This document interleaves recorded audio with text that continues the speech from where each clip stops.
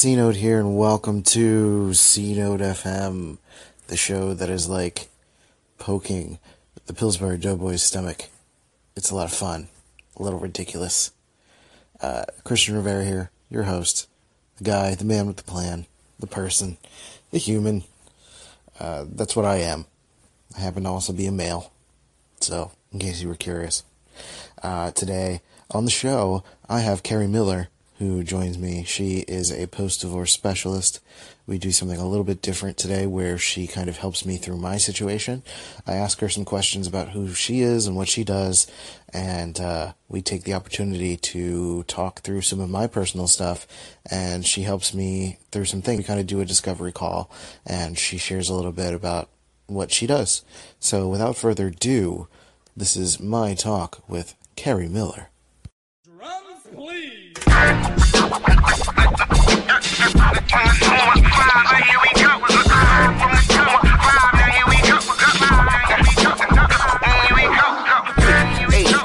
H-I-L-L-Y, north, west, south side, right, H-I-R-Y, yeah, now here it is.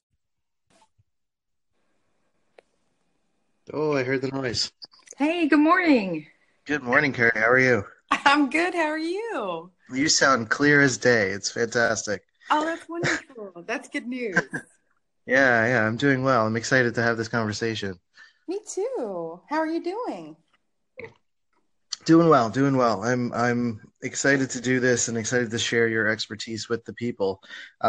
So we're already recording, which is fine because I like to treat this as like kind of just a talk show, and we just have at it. So basically, if you would like to give your synopsis, your spiel, your thing, your John, like as to who you are. Okay. Let's see. I am a woman that's been there, done that, and then some.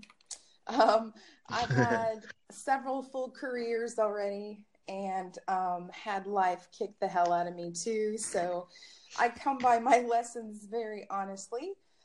But what I do is I specialize in relationships with an emphasis on post-divorce recovery, just because it's an area that not a lot of people are comfortable with at times, right. Because when you're going through it, it feels like you're alone a lot of times.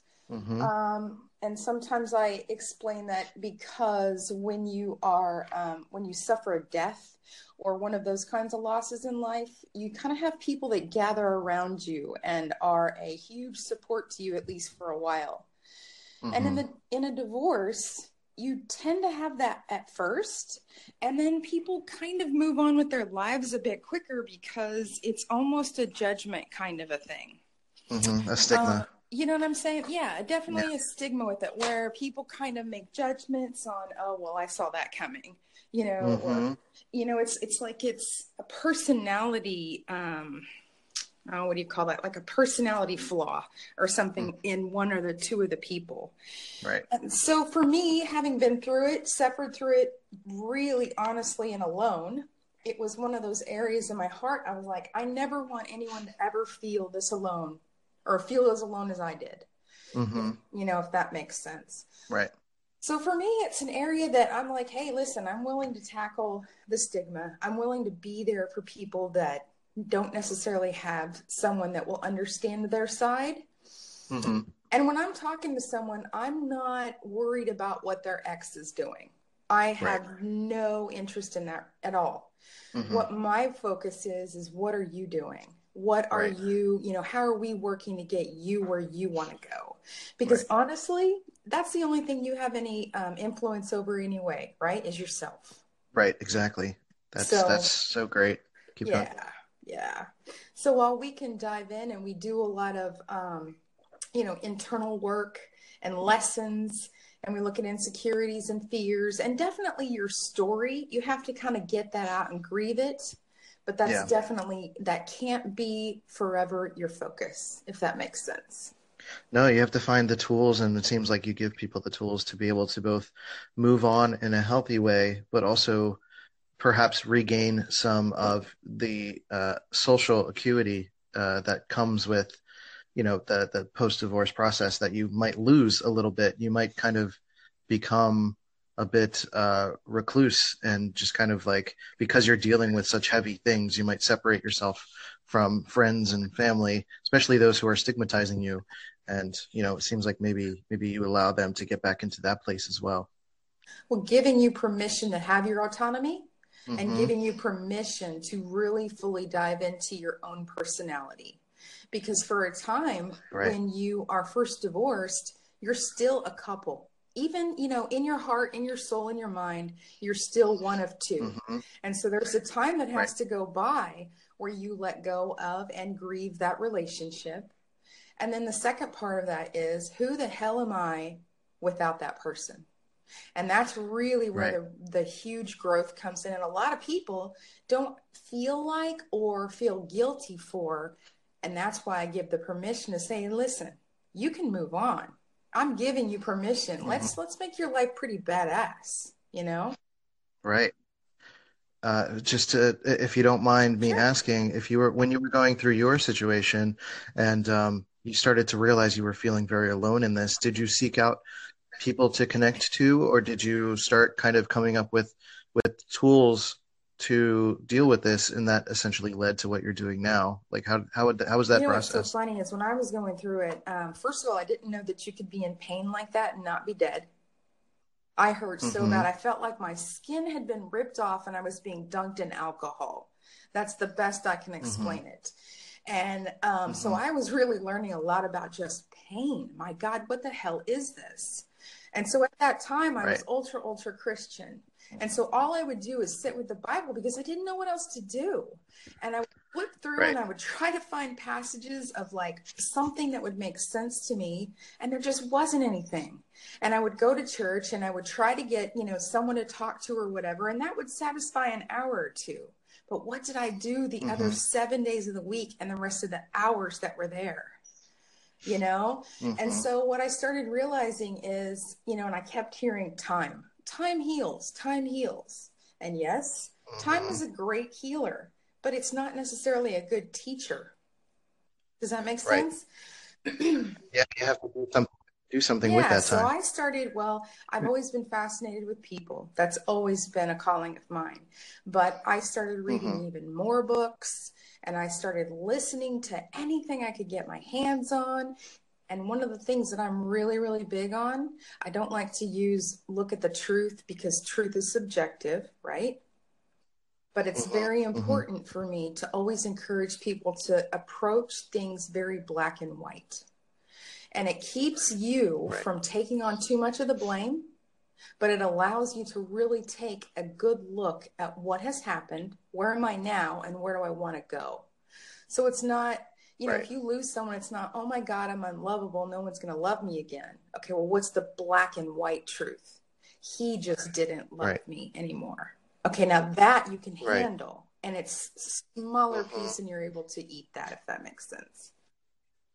Yeah, it's almost like, I don't want to say reductively, like looking at it, but some form of that, like you're simplifying the complex emotions that are coming with all of these things. Like that's kind of what I've been doing naturally, because my listeners know that I've been going through a divorce, and part of what we can do on this call is kind of do a discovery call to sort of share your process, and I'm more than happy to be as open as possible with everything.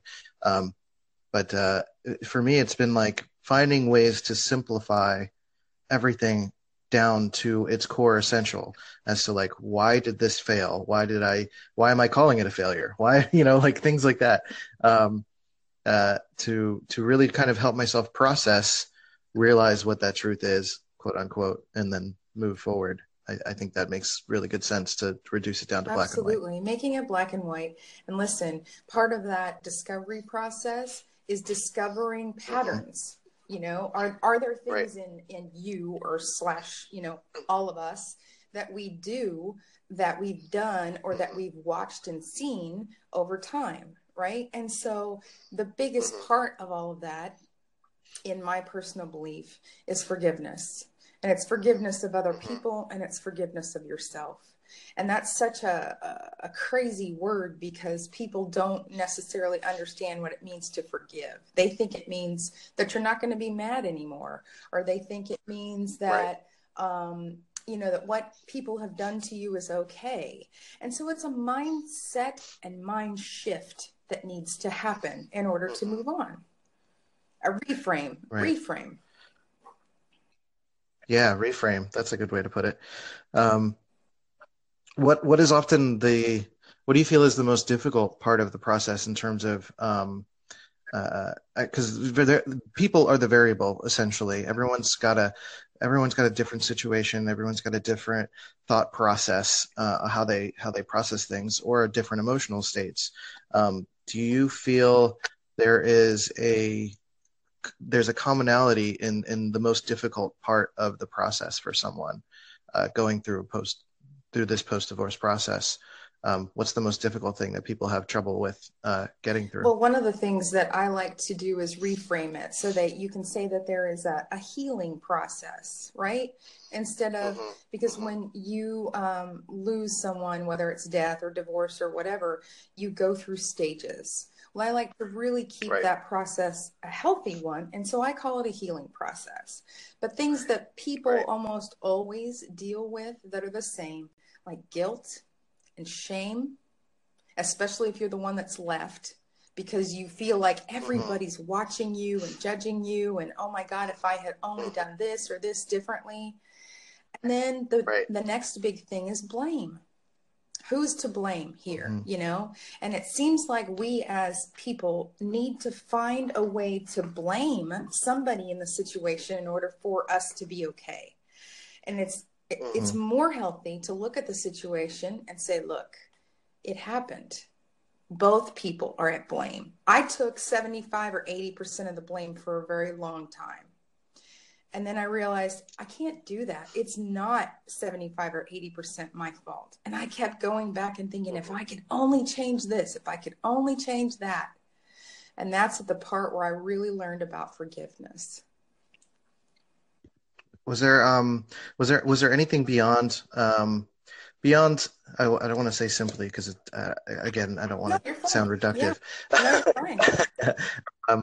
Was there anything beyond your own experiences that you started to look into in order to sort of hone your craft and learn more about becoming an expert in this field? Did you talk to more people? Did you talk to other experts?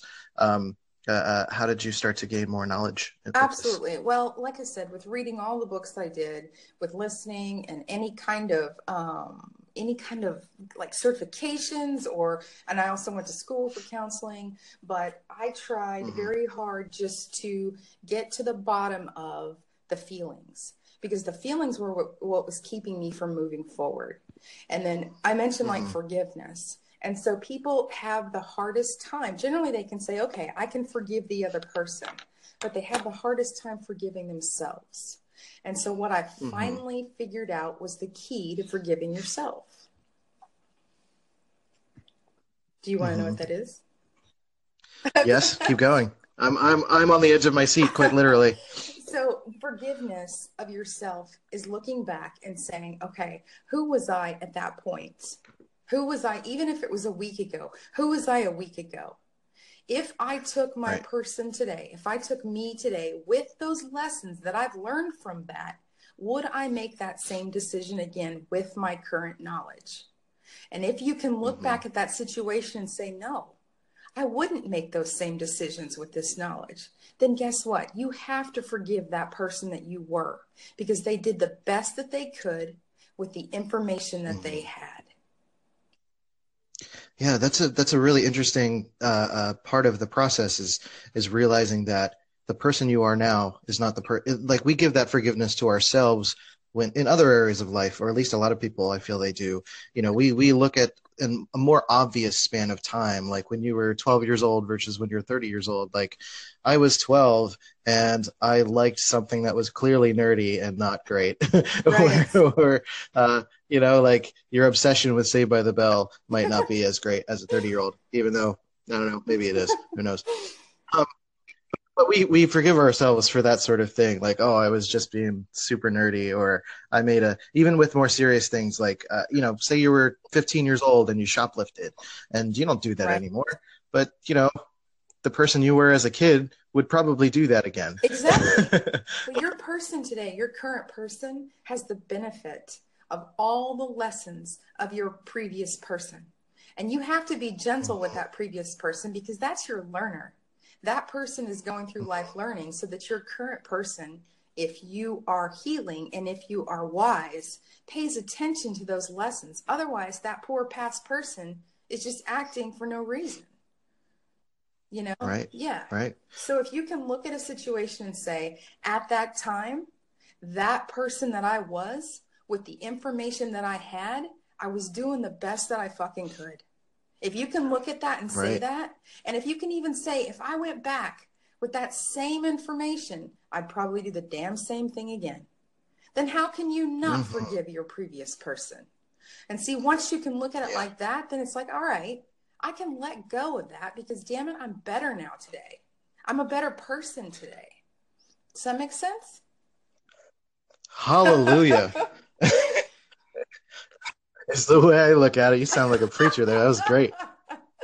Yeah, I guess so, huh? Praising at the altar of There you Carrie. go. Just the altar of life, man. The altar of pain. The altar of pain in life, like real stuff. stuff that we all have to Real go through. And I think this is great because specifically post-divorce, you don't hear a lot of people, or at least I haven't experienced, even though I'm going through it. I haven't had people come to me and say like, I've gone through a divorce and I talked to this person or I talked to that person. It was always something that I hear people going through by themselves or nearly by themselves. So it's really nice that you have this ability to help people and connect with people and not make them feel Well, it alone. sucks because, well, not sucks, but for me, I'm a real priss as far as like if someone, and that was a lot of the reason why I went through a lot of it alone.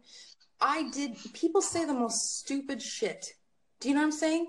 Like when someone dies, they make, and they're trying, right? They're trying to help you, but they say stupid shit.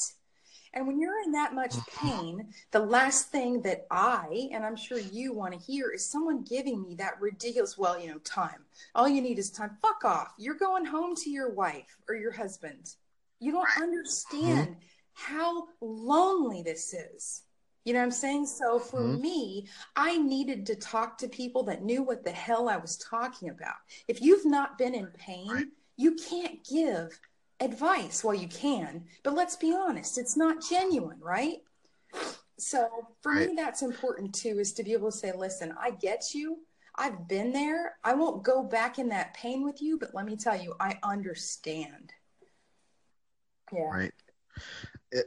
There's a previous episode on my podcast that I talked about this concept about the podcast is titled "No One Cares," and it is an attempt at me at reframing kind of literally what you were just talking about, where you could talk to people and they'll often try to give you advice only from their experiences because that's what they know, or from what they've been taught. So a lot of the times it can be recycled garbage, like that whole oh, give it time thing. It's not actually a unique thought that someone has. That's something that they've heard before, and they know that that's something that they're supposed to say in that scenario. They're not actually being helpful in that situation. So this concept of no one caring is really a means for, at least in the way that I was framing it, to try to get people to take more professional steps or more legit steps, I suppose, to helping themselves, whether that means going to therapy or speaking to a post-divorce specialist or some situation where you're genuinely helping yourself and not just shooting the shit with someone at a coffee shop and hearing what you want to hear, or just hearing what, things that they're reciting over and over again to you, because that's not actually helpful to you. You need to kind of find someone who will more so objectively care, because that's their job and you're paying them to help you. I guess that's what I was trying to say. A lot of people, their lives are, taking on someone else's pain. It's something that you really have to, not taking on someone else's pain, that's not right.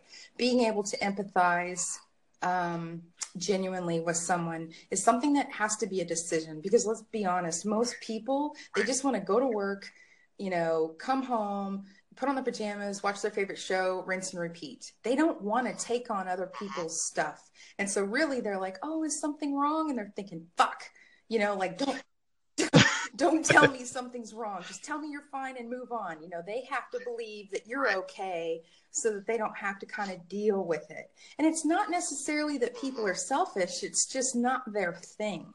It's not their, right. My calling isn't to work with, people that have lost a loved one necessarily. I can, but that's not where my heart lies, So it's fine. You are absolutely right. Find the people, and when I was going through it, I couldn't find anybody. Like, I really couldn't. I was so alone in the city that I was in. I had moved there with my ex. I didn't know anybody. And really it was 2009, 2010. And so Facebook was out, but it wasn't as big as it is now, where there are groups. I mean, there are so many things and resources now where people can go and actually kind of be in community. I couldn't find any of that stuff when I was going through it. So things and times have changed, and that is a huge benefit, actually. Mm-hmm. Yeah, it really is. So I think we can start to transition to kind of telling you a little bit about my situation. What's interesting about, so just to kind of preface with like who I am, I'm usually like, I kind of pride myself on being a fairly self-aware person, and which is why I feel like I can do this podcast. But there's definitely plenty of things where I feel like I'm doing well, and then I get to a different point where I don't feel like I'm doing very well. And there's a lot of, I don't know, I want to say there are a lot of unique things that are going on, certainly. But, you've heard a lot of things. Certainly. Everybody has their own unique pieces of the pie. That's absolutely, that's totally honest. Right. So with me as a person, I've dealt with manic depression since I was a kid, which more recently was diagnosed as a cyclothymia, which is like a low-grade bipolar disorder. It affects my moods, and essentially I go from a depressive state to a manic state in kind of an unpredictable cycle. It is cyclical, like it kind of goes from one to the other, but sometimes it can be triggered by things. Sometimes it can kind of manifest on its own for no real reason.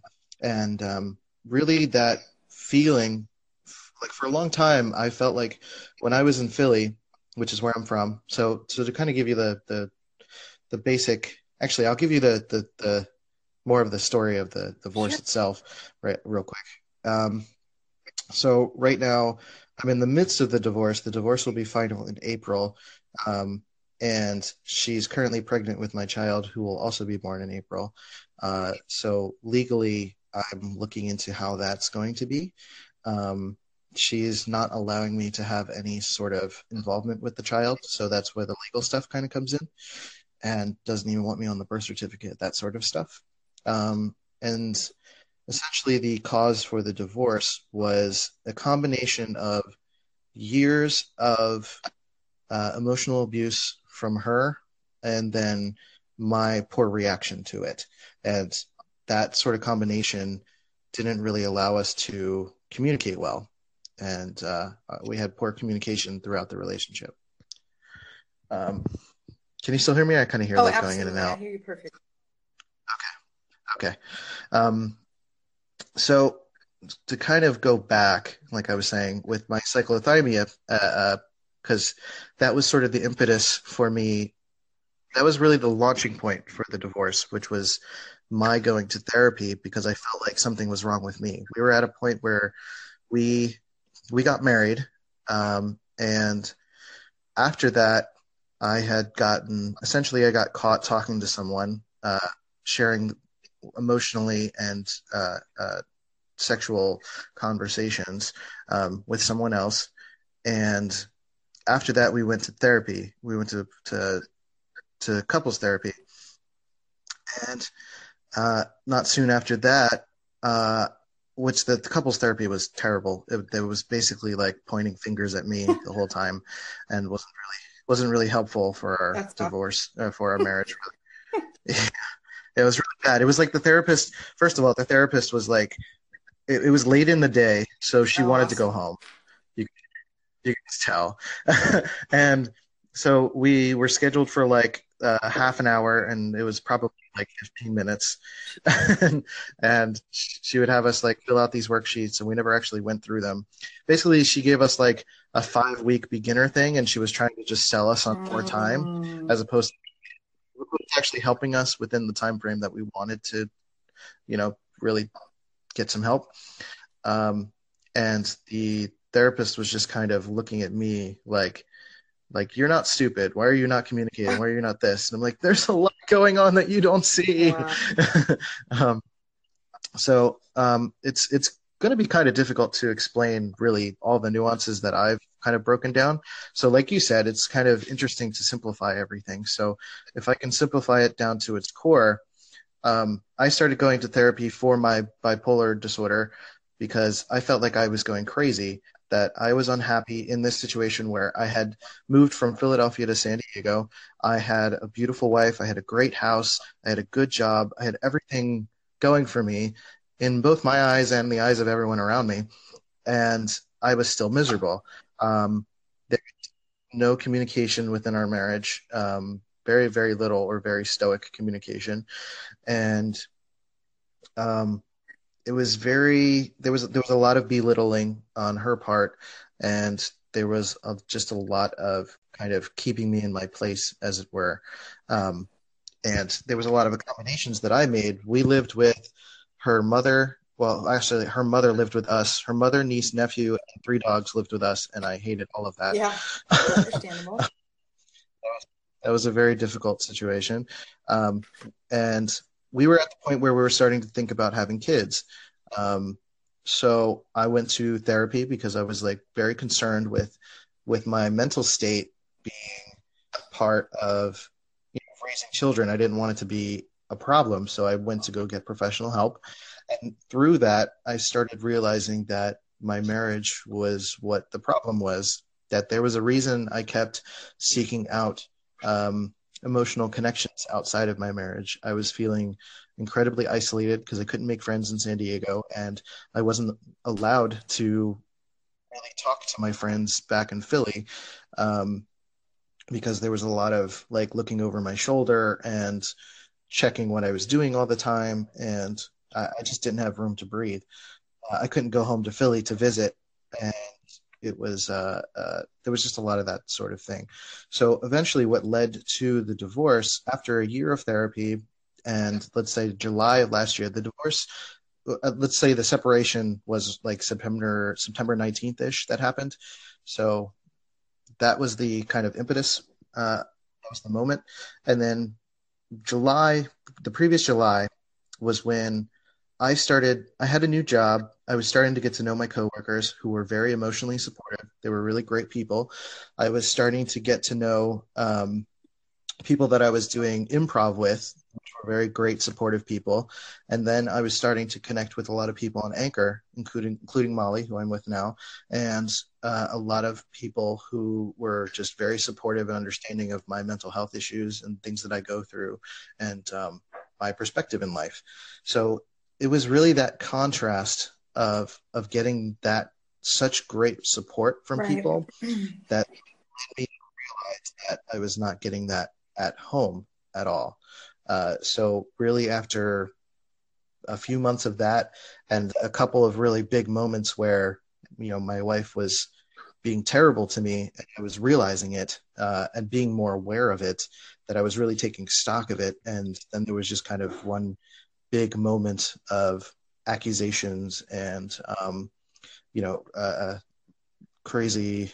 I don't like to use the word crazy. I don't like calling her crazy, but an intense amount of like text messages and poking and prodding. And I just decided she made the suggestion we should separate, we should get a divorce. And I said, yes. Cause she said that in the past, where she would say, we should do this, we should get a divorce, we should separate.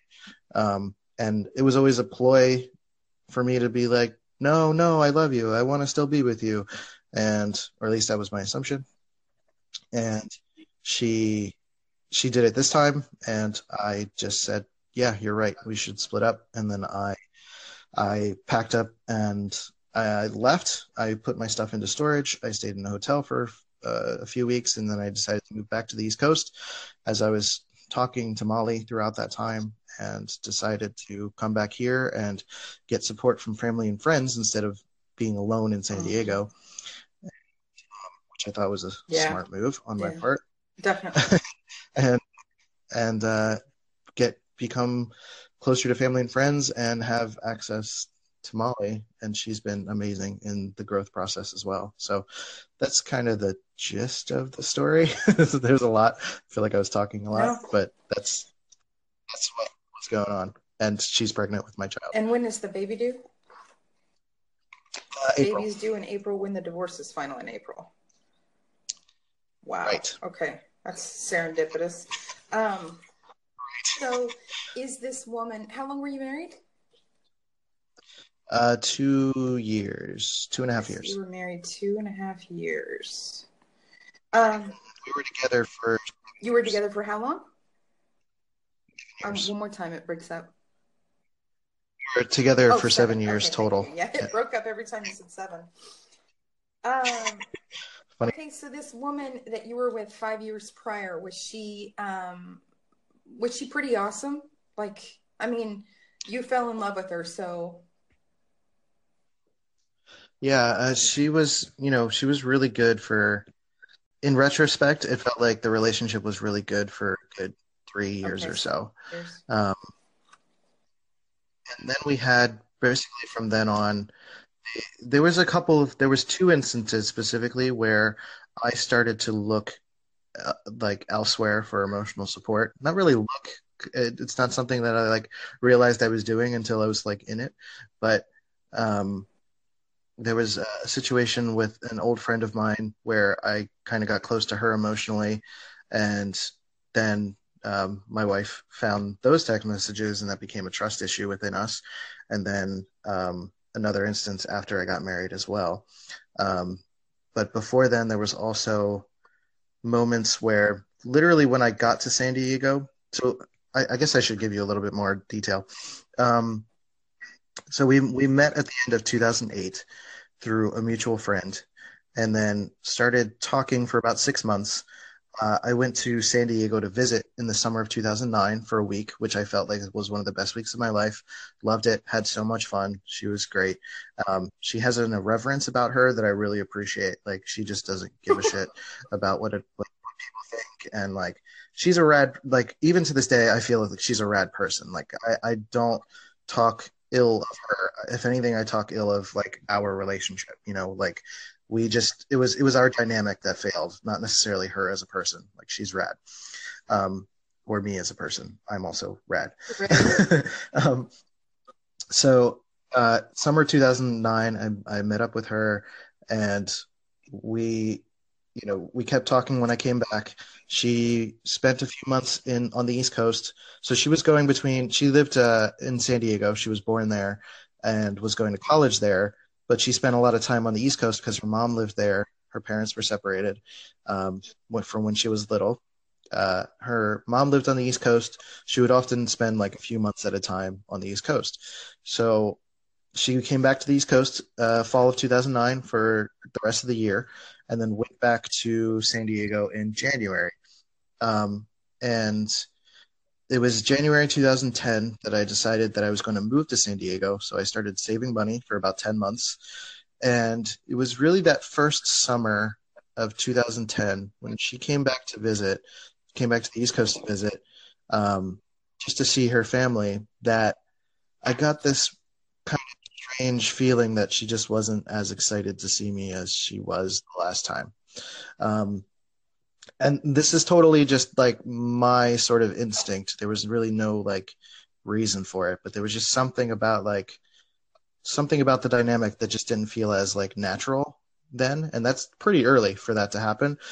But I think also I pushed through a lot of our relationship and marriage because I was never a guy that got a lot of attention from women. So I always put a lot of extra effort And I always felt like I just need to try harder. I just need to do more.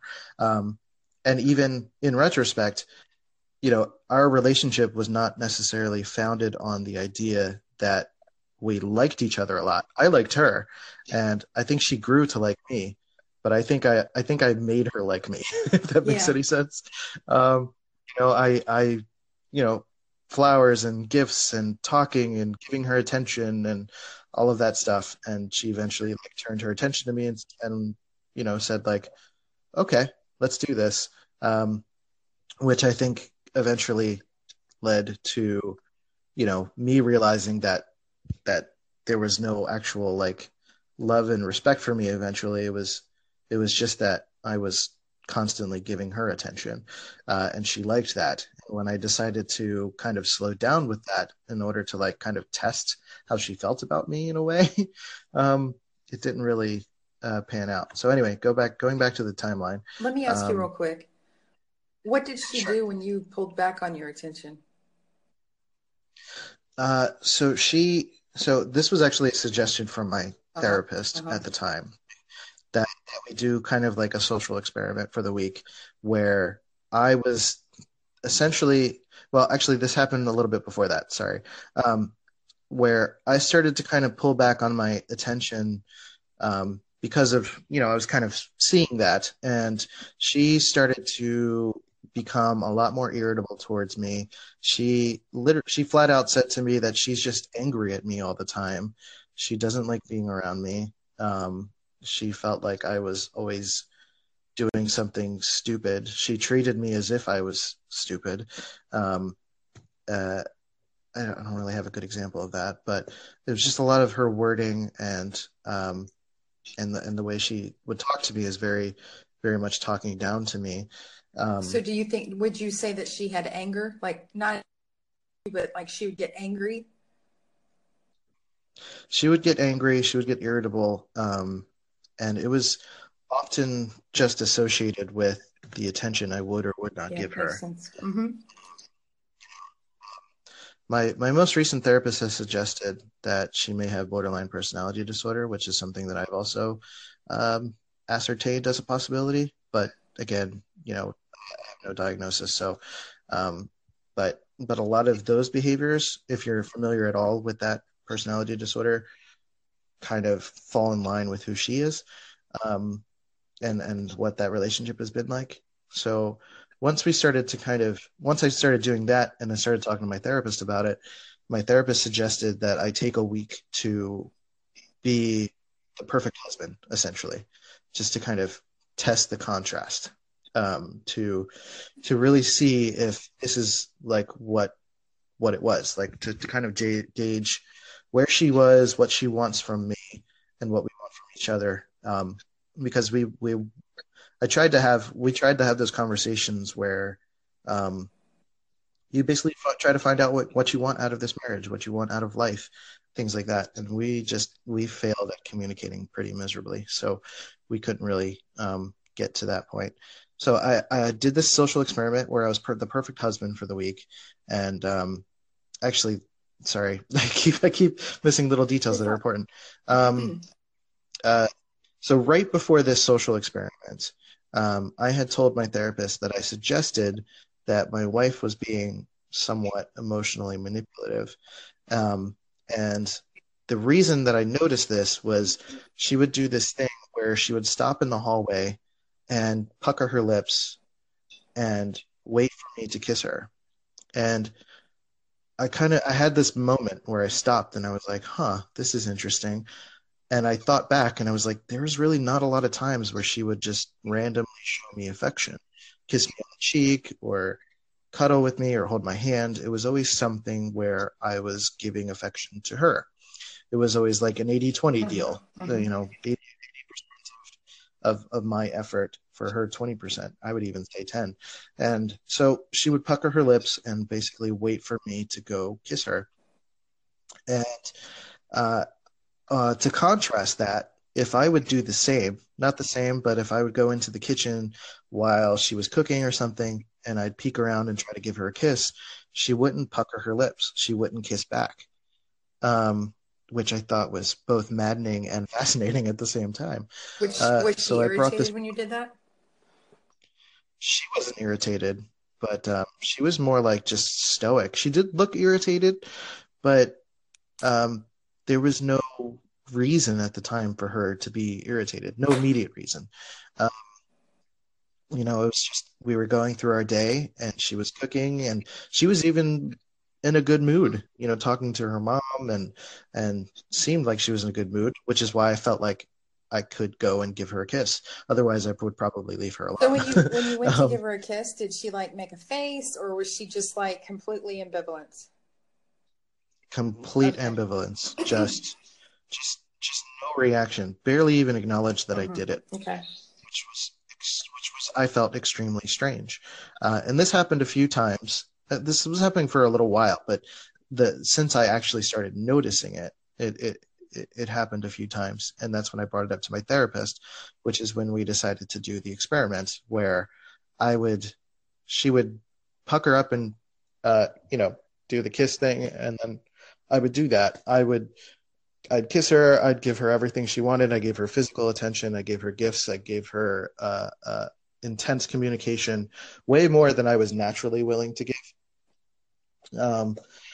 And it was a situation where I was starting to see positive results. She was being more affectionate to me. She was starting to be more sexual with me. It was more, she like everything just got turned on, and she was like very happy with it. And then the next week I went back to normal. I didn't go less than normal. I just went back to normal.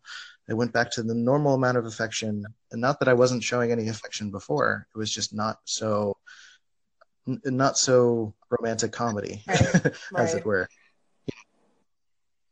It was more everyday life, and she noticed the difference. She literally, by day 2 of the following week, she was like, "What's going on? This is a big change. Like, are you?" And started going to this point of like feeling like I was hiding something. And I was flat out with her. I said, like, no, I wanted to see like what you would be like if what the difference was like. And she essentially crashed and was more angry at me than ever. And Do you know why? I don't know why. My assumption is that she just wants an insane amount of, not insane, but a more attention than normal, more attention than I was willing to give. And it didn't feel natural to me. Felt very forced. And she had a lot of specific sort of things that she wanted, very guidelines as to like how to talk to her, when to talk to her, when she wanted gifts, when she wanted physical attention.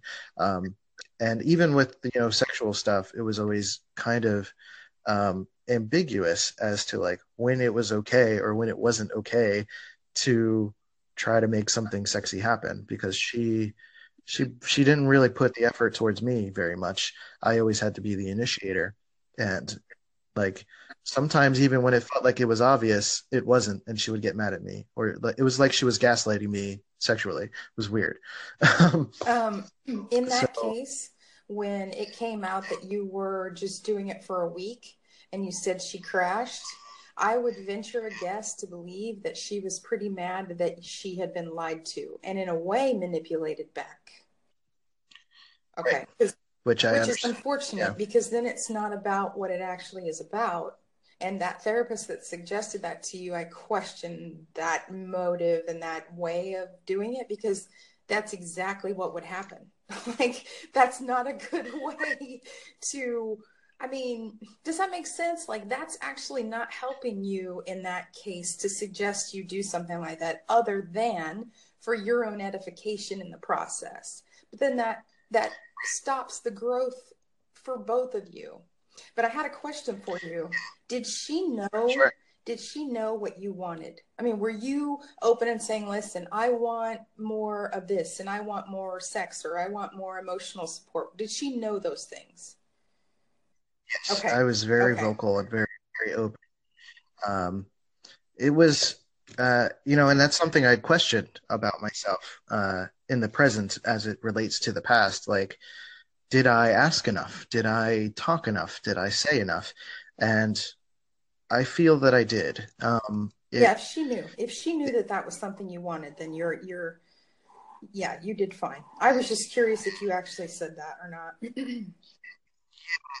It was always difficult because, throughout the course of our relationship, um, sometimes what I said mattered, but ultimately, like if she wanted something bigger or deeper than that, I was, and I was more than willing to bend for her, in many situations. So essentially, like how we ended up in a situation where like her mother and niece and nephew and 3 dogs lived with us was, a series of guilting and coercing and saying like, I would express that I did not want this, or that it would that I'm happy to help them, but I want it to be a temporary thing, and temporary turned out to be 5+ years.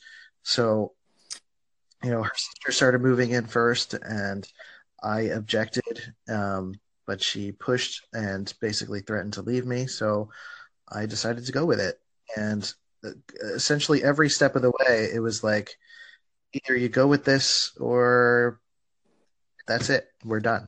And Where so is I her didn't want dad? to leave. Her dad is in San Diego. Does she have So a good she does. relationship with him? Yeah, she has a very good relationship with her dad. She adores him. He's a good man. He essentially has this. He has this interesting sort of relationship where he'll come over every Thursday and do yard work at the house and kind of help out. He's a very acts of service kind of guy. Hmm. So he'll be very attentive, give a lot of love. And he was in a situation where him and my wife's mother, they got divorced fairly young.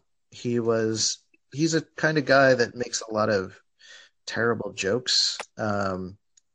So he had a stroke years after the divorce. And he would make a lot of before then he would make a lot of like really terrible jokes. Like he supposedly like jokingly chased my wife's mother around with like a knife around the house as like a ha ha ha ha sort of thing. And that's when she decided to leave. Gotcha.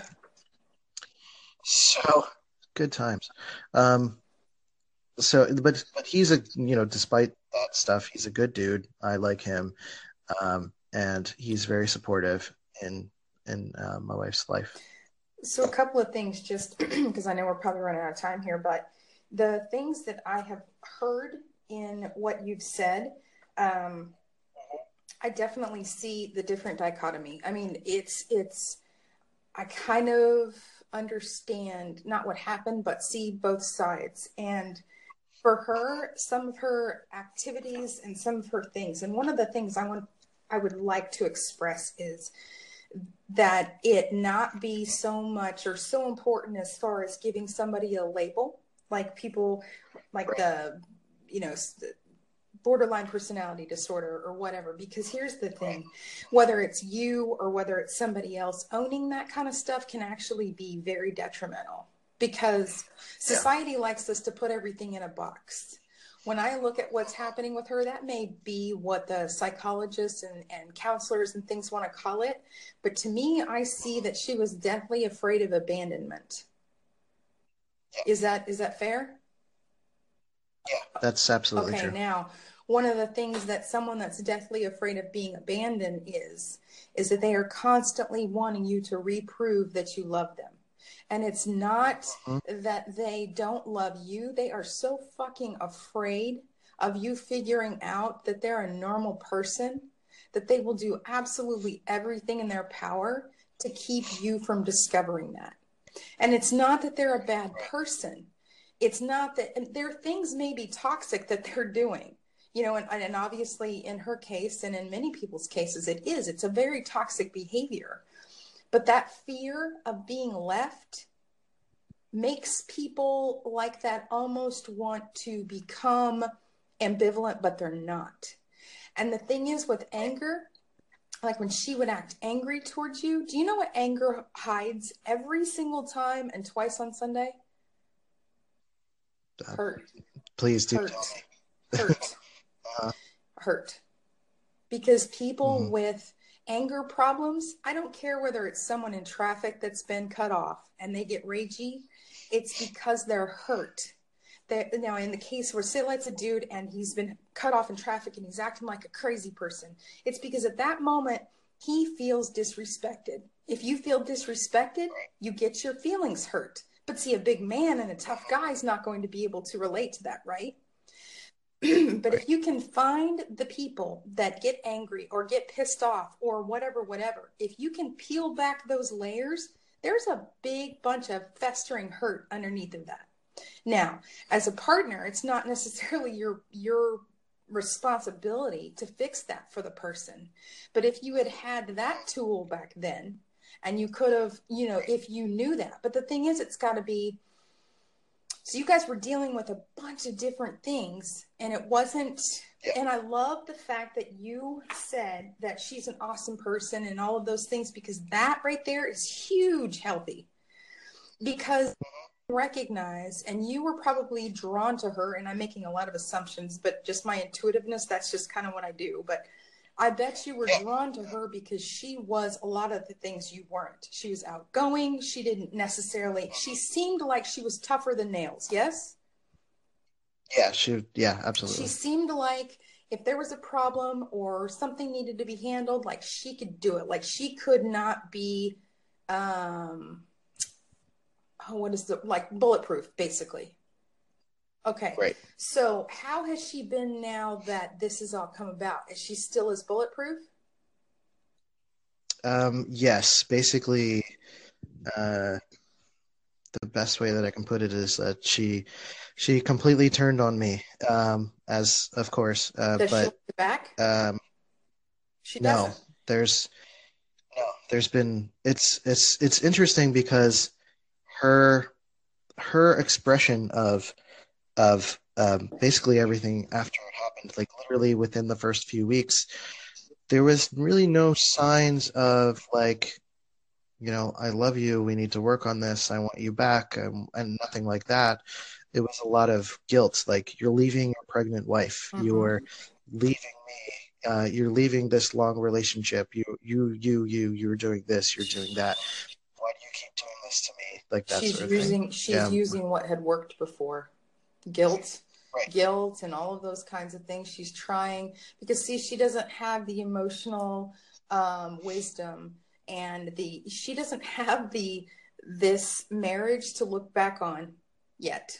And it's such a crappy thing to say, but like in the process of divorce, hopefully, because it's unfortunate, right? The whole thing's just unfortunate on any time it happens. Is both people have to take that inventory of what did I do wrong? Not wrong, but wrong. Okay? And it's not about everybody gets a trophy. You know what I mean? Like, it's what areas have I fucked up? What areas could I have done better? What did I take for granted? What did I not notice? And those are the things, as you move on in your relationship, even with Molly, that you're able to do better. And I think you guys already are. Like, I just think that the openness and the ability that you guys have to talk just with what you've been saying is incredible. And that's obviously, asking for the things that you need, and being open and feeling like you're able to talk to somebody.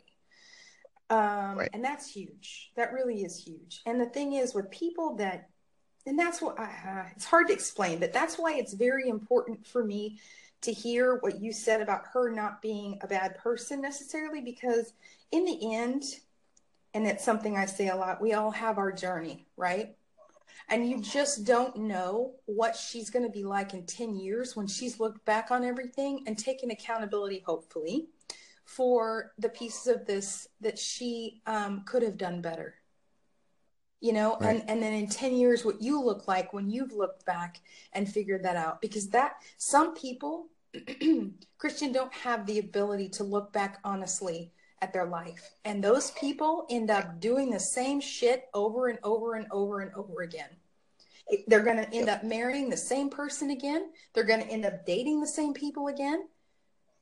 It's the way it goes, and it's because life is saying, "Hey, listen, you've got to get this piece, and if you don't get this piece, we're going to keep giving it to you until you do."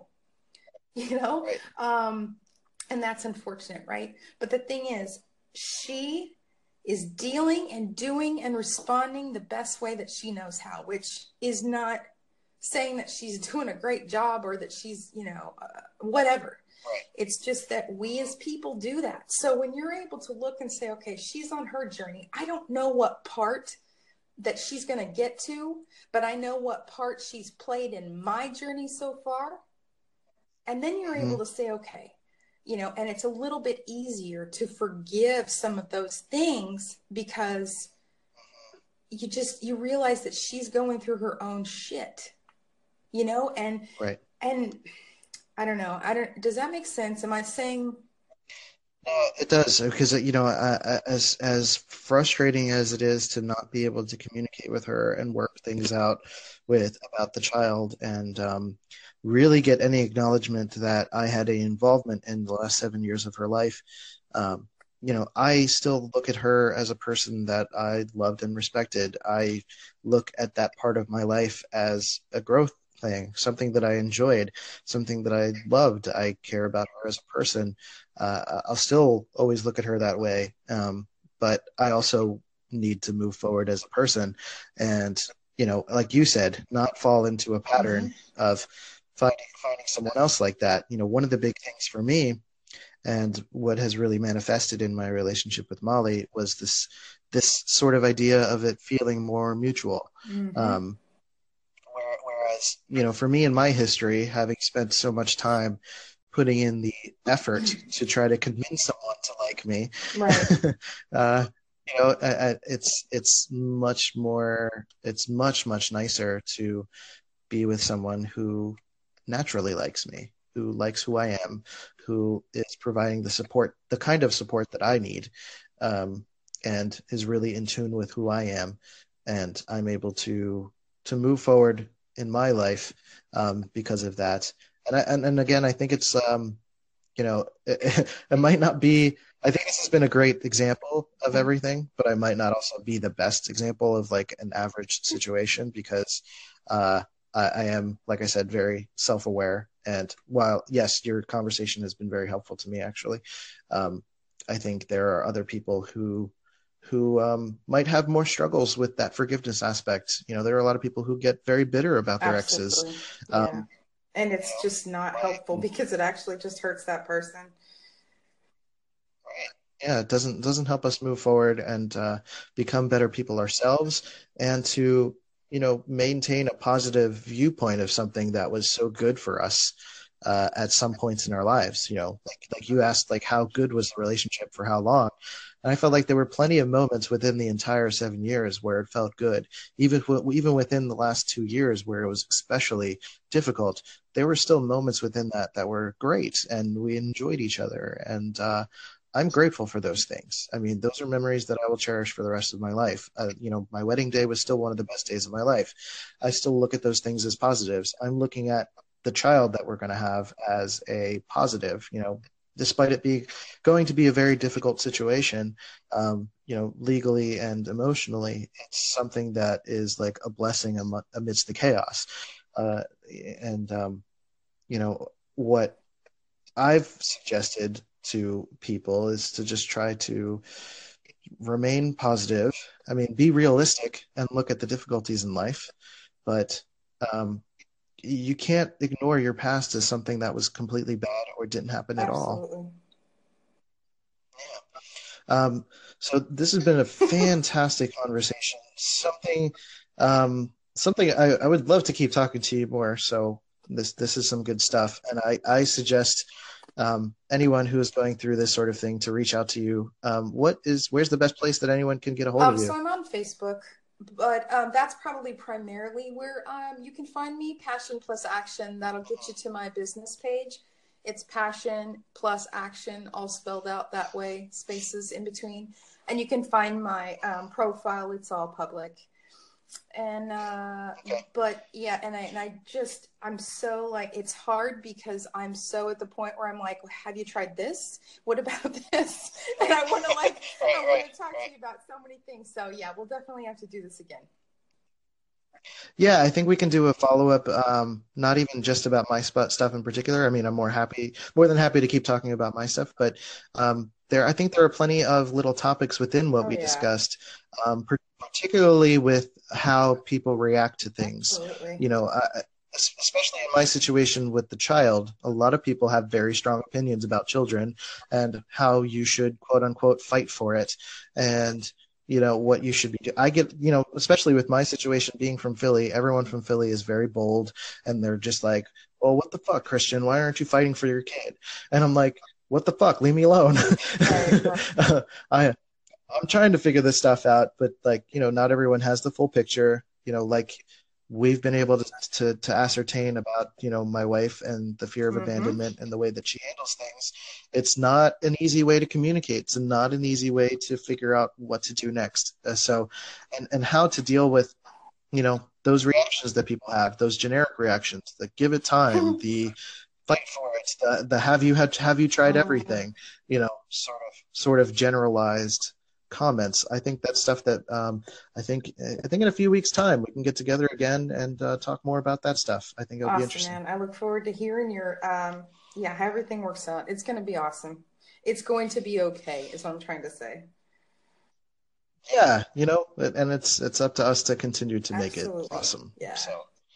So Carrie, it's been a fantastic conversation. I do suggest that you guys go to Carrie's Facebook page. She drops a lot of rad nuggets of information. I haven't known Carrie for very long, but she's a rad person to just follow and to talk to. And particularly your last two posts about how to show affection from men to women, women to men, I think those are really great as it pertains to like the different ways of showing affection. I think those are great. So go to her Facebook page, check that out, like and comment and all that good stuff. Thanks, so thanks again, Carrie, for talking to me, and we'll do this again sometime. All right, talk to you later. Bye. Everyone.